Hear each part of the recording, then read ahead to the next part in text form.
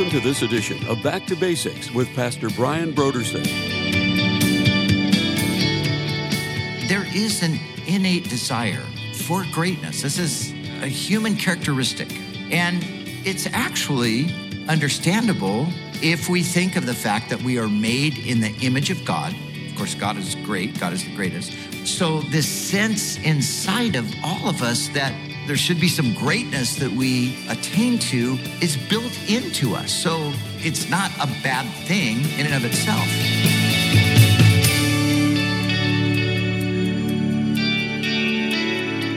Today on Back to Basics, Pastor Brian continues his study in the Gospel of Mark.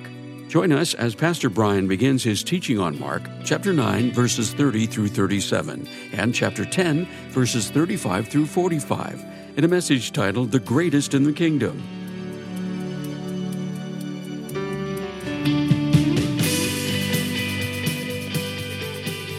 Now, here's Pastor Brian. So here we are, and we combined these two passages today because, of course, it's really the same topic that is being discussed in both passages. So thought it would be good to tie them together. And it's about true greatness or greatness from God's perspective. What is it to be great? And of course, there's nothing intrinsically the matter with the desire to be great, as we're going to see in a moment. But the important thing is to make sure our definition of greatness is the right one and our pursuit of greatness is taking place through the right things. So as we pick up now, remember, Jesus has been drilling into the heads and hearts of his disciples that his mission as the Messiah is not going to be what they had thought. And so once again, here in the first few verses that we read, we see he's reiterating what he's previously said. The Son of Man is going to be rejected. He's going to suffer. He's going to die. And this, of course, was not at all the picture that the people had in mind of the messianic mission. So Jesus is correcting that, and he's wanting to get them to, understand that it's different than they had thought and what everybody else had thought. But he also then is continuing to show them that the way of God's kingdom is very different than what they had previously thought. And the kingdom of God is going to be unlike all other kingdoms. All other kingdoms, greatness is identified by power and ruling over others. But in God's kingdom, it's going to be marked by serving others. And so this is the message, and Jesus is starting with his followers, this band of men that he's chosen. They're the foundation. They're going to be the ones that are going to carry the message ultimately out to the world. So he's starting with them and instructing them on the way things are actually going to be. But what we're going to see is that they're not getting it necessarily. They're not getting it like we would think that they should. And we can't be too hard on them because we still haven't gotten it today, many of us, after all of these centuries. So, but as we just look at the subject of greatness, now, there is an innate desire for greatness. This is a human characteristic. And it's actually understandable if we think of the fact that we are made in the image of God. Of course, God is great. God is the greatest. We're made in the image of God, and we're created for the glory of God. So this sense inside of all of us that, there should be some greatness that we attain to is built into us. So it's not a bad thing in and of itself. And we need to see that right from the beginning. God intends us for greatness. That God has a great thing that he is planning for us. And to some degree, it unfolds throughout our lives, and that's different for every person. But we're all of us headed finally, ultimately, to a state of greatness. That's what God has for us. So it's something that's been built into us. You know, it's amazing how you see this in children. You see little children. Daddy, watch this. And, you know, there's some feat that they're going to accomplish as you watch them. They're going to jump off a little wall or something. And of course, you're going to go, yes, that is great. Such a great job. And then they're going to get up and they're going to do it over and over and over again. Because daddy, watch again. And it's a natural thing. And we love that. Or mommy, watch this. Or in my case, grandpa, watch this. That's what's happening for me these days. But there's also this interesting thing. Not only do, especially the ones with the siblings, not only do they want to be acknowledged as great in what they're doing, it's like, Grandpa, I'm the greatest though, right? I'm better than my brother. I'm better than my sister at this. It's a human characteristic, and we all understand that. So, point simply being, again, that the desire isn't always wrong.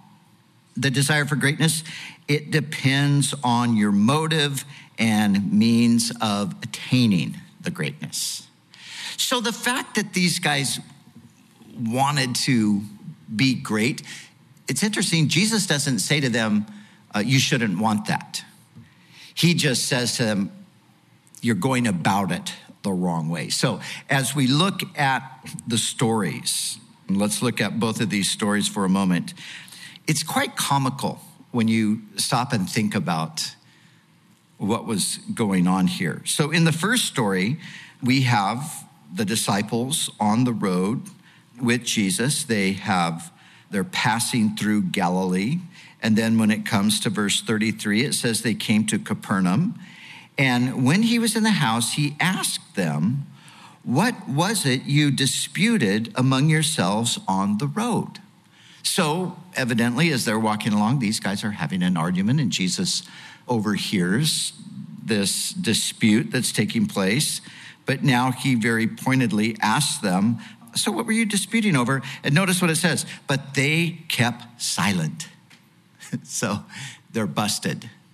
And no doubt right now they're feeling pretty stupid because these are grown men. And what are they disputing about?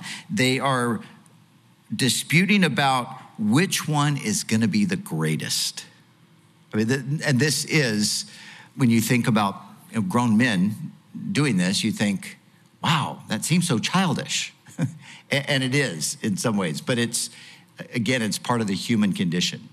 So, but like I said, Jesus doesn't say, well, you shouldn't talk about greatness. He just says to them, he gives them some clarity on it.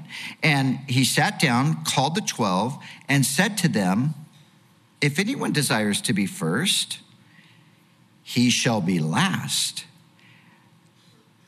He shall be last of all and the servant of all. So, okay, you want to be first? That's a good thing. That's fine. You want to be great? Fantastic. This is how to do it. To be the greatest of all, you're going to be the servant of all.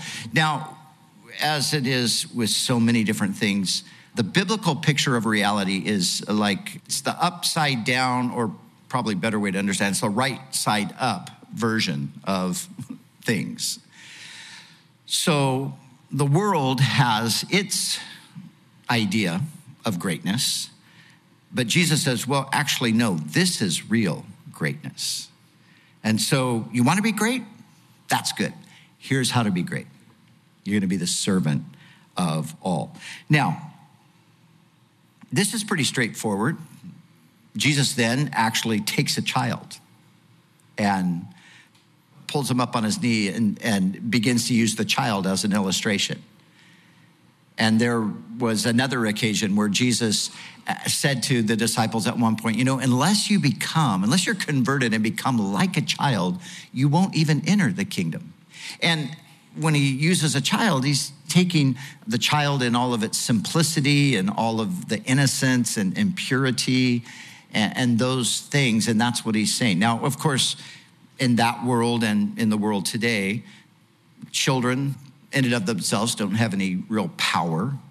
Children aren't going to be able to dominate someone or rule over someone. And so Jesus takes a child and uses them as an illustration. Now, I think we should think that this was a pretty clear communication on the part of Jesus of what greatness is really like. And you would think at this point that they would get it and they'd say, okay, yeah, that's right. So we don't want to have those disputes or those arguments anymore. Jesus told us how to be great. But then when we come to the next story, we find James and John sort of sneaking off from the other guys and getting Jesus alone and saying, hey, when you set up the kingdom, which he's been trying to tell them that's not going to happen the way you think it is. But hey, when you do that, we want to sit at your right hand and your left. But listen, here's the other component that Matthew tells us that Mark doesn't. They pulled their mother into it. And so it was actually, Matthew tells us that it's like they said, Mom, go talk to Jesus and you vouch for us. You tell him that, yeah, we should be at his right and his left. So the mother of James and John is the one who actually goes and says, Jesus, I want you to do me a favor. When you get into your kingdom, I want my two sons to sit at your right hand and your left. Now, Jesus says, you don't know what you're asking for. Now, think about this. He says, you don't know what you're asking for. Now, the mother of James and John, most people think that she was the sister of Mary, and that could be true. Doesn't say specifically that she was, but you could put some passages together. It seemed like she was. Whether she was Mary's sister or not, she was very close. She was part of this close band of women. She would have been with the women that were there on the day that Jesus was crucified. And when she was standing there seeing Jesus on the cross, he was there in the center. And on his right hand and on his left hand were two other people. Think of what she might have thought of then. Because Jesus said to her, you don't know what you're asking for. Can you be baptized with the baptism that I'm going to be baptized with? And that was a reference to the suffering that was coming. Can you drink the cup? Jesus was going to, remember, he was going to drink the cup of God's wrath. And I can only imagine that the mother of James and John at that point, when she saw Jesus on the cross, I would imagine in her own mind, it flashed back that she asked that her sons would be on his right and his left when he entered into his glory. This is the place where Jesus is entering into his glory. That in and of itself should tell us that we can be thankful that God doesn't always give us what we ask him to give us. Because we're thinking we're asking for something, but we don't know everything. And we might be asking for something that if we knew what we were asking for, we would never be asking for it. And I'm sure if the mother of these two young men knew the cup that Jesus would drink and the baptism that he would be baptized with, that she wouldn't be asking. But that's what happened. So now, as we read on in the 10th chapter here, once this happens, the other 10 are really annoyed. Verse 41, and when the 10 heard it, they began to be greatly displeased with James and John. Now, they might have been trying to take the high road and said, didn't you learn the lesson that Jesus taught us when he took the child and put him on his lap? They might have been trying to take that high road, but I don't think that's really why they were mad at them. I think they were mad because James and John just beat them to the punch. It's like, oh, we wanted to do that because we're supposed to be there, not you guys. But the thing in all of this that is so interesting to me is these are the men that Jesus is choosing and grooming and equipping to be his messengers to take the gospel of the kingdom into the whole world.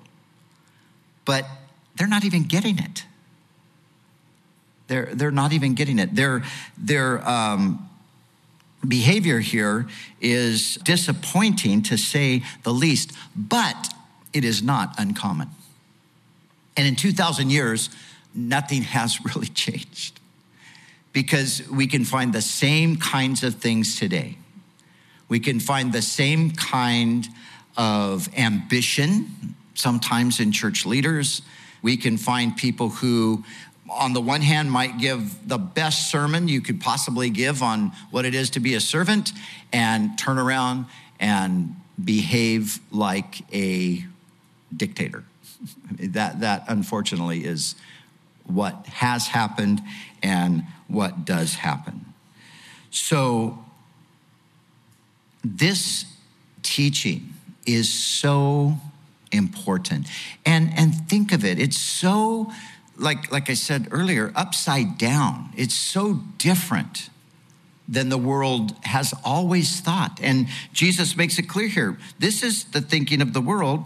He says, you know that those who are considered rulers over the Gentiles, they lord it over them, and their great ones exercise authority over them. This is how greatness is determined in the world. The more people you have power over, the more people you rule over, the greater you are. That's the world's take on it. But Jesus is coming, and he's bringing something completely different. Now think for a second, just let your mind just sort of scan history, and think of most people that have ruled that we can think of. You think back to the Caesars who were ruling at the time of these things. Think into the future beyond that, and the various rulers. And you could probably count on one hand those who have ruled benevolently, those who have ruled graciously, those who have ruled with their people primarily in mind. You could probably count them on one hand in all of history. Why? Because the rulers of the Gentiles, they think a power over people, that's what it's all about. And that's what has been the case, right? And even today, now remember, there was a time that a politician was a public servant. That was the idea. You're going to go into politics because you're going to become a public servant. You want to serve the people. You want to benefit the people. You want to help the people. Now, how many of us today, when you think of politician, how many people today even think of public servant? That's like just been removed to a large degree, because most people, at least the ones that are in the public eye, the ones that are getting most of the coverage and so forth, it doesn't seem like their agenda is for the people. It seems like they have their own personal agenda. And this is all about themselves. And that's just typical of the way the world has worked. But Jesus is coming, and he's just turning everything upside down. His kingdom, many times you can kind of look at a situation, and if you want to know what God thinks about it, in some cases you can just think the opposite, and that's what God thinks about it. In Luke chapter 16, Jesus said, that which is highly esteemed among people is an abomination to God. So think of all the things that as humanity, all the things that we esteem, all the things that we think are, this is the greatest, and this is the way to do this, and this is the way to be that, and all that. What does God think about that? Well, that's all an abomination to God. So it's a total upside down situation. But like I said earlier, it's actually a right side up situation.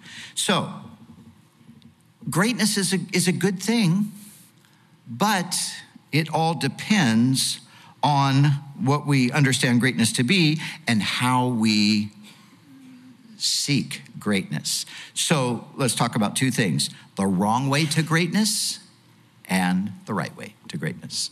So what is the wrong way to greatness? Well, the wrong way to greatness is through pride in the exertion of power. But that's, again, how most people think of greatness. Pride is what's driving. there are people, this is interesting, and this is current. There are people that hate the Christian message, and one of the reasons they hate it, ironically, is because of the emphasis on humility. The more people move away from a biblical ethic, the more they begin to despise the biblical virtues.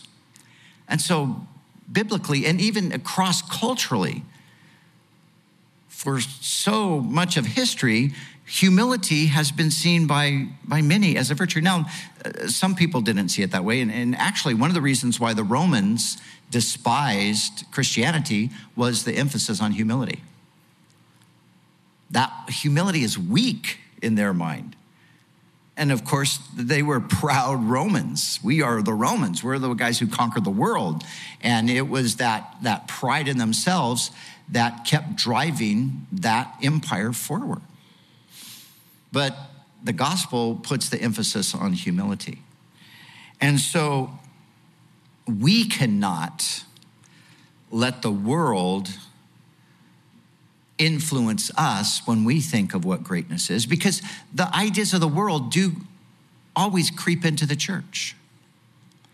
So in the day that we're living in, the church has always had a business component to it. When you get to be a certain size as a church, there's just naturally a business component to it. And that's okay, fine. It is what it is. But then what happens is some people come along and they say, well, the church, of course, yes, has this business component, and the church is a corporation. And so, this is how corporations function. This is how corporations operate. So let's just take what the corporations do and let's move it into the church. And this is how we'll run the church. And some of that stuff is okay because it's just practical accounting and things like that. That's fine. But when the mentality becomes like this, okay, so in the corporate world, the person, the most important person in a corporation is the chief executive officer and the CEO. So, okay, now the church, the church is a corporation too. So the pastor, let's not, pastor's like an old-fashioned word. That, it's like a shepherd, Bible stuff that people don't know anything about. Let's just call him the CEO. That happens. I'm not making this up. This is reality. The minute the pastor prefers to be known as the CEO rather than the shepherd, the ship is already sinking. That is a massive problem. But that's the infiltration of the world into the church. Now, many times the pastor is the CEO. That's not the problem. The problem is when the idea of the CEO and what that means in regard to power, what it means in regard to position, what it means in regard to compensation, and all that's when it becomes the problem.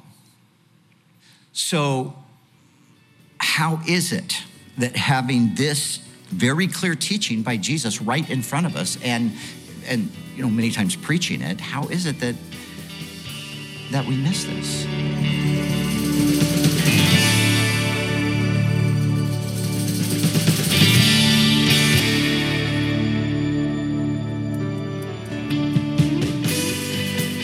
And now let's join Pastor Brian as he shares about this month's resource from Back to Basics.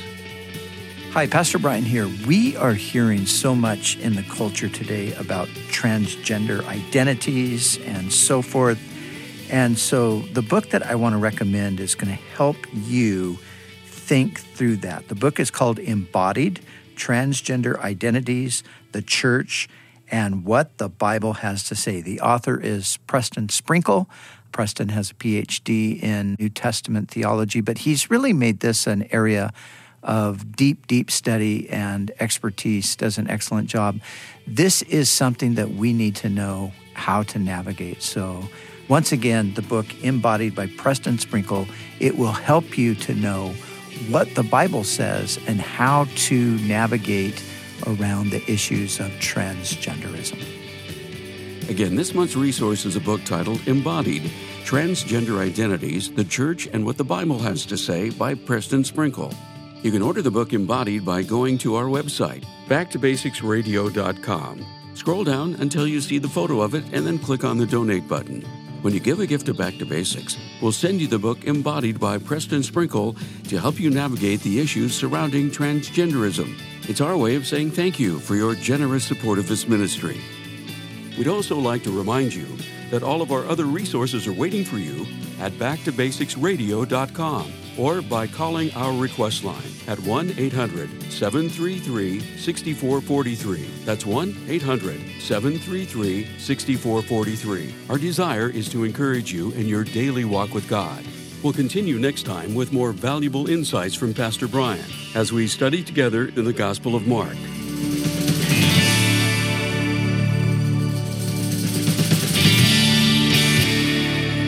Back to Basics is the preaching and teaching ministry of Calvary Chapel, Costa Mesa, California.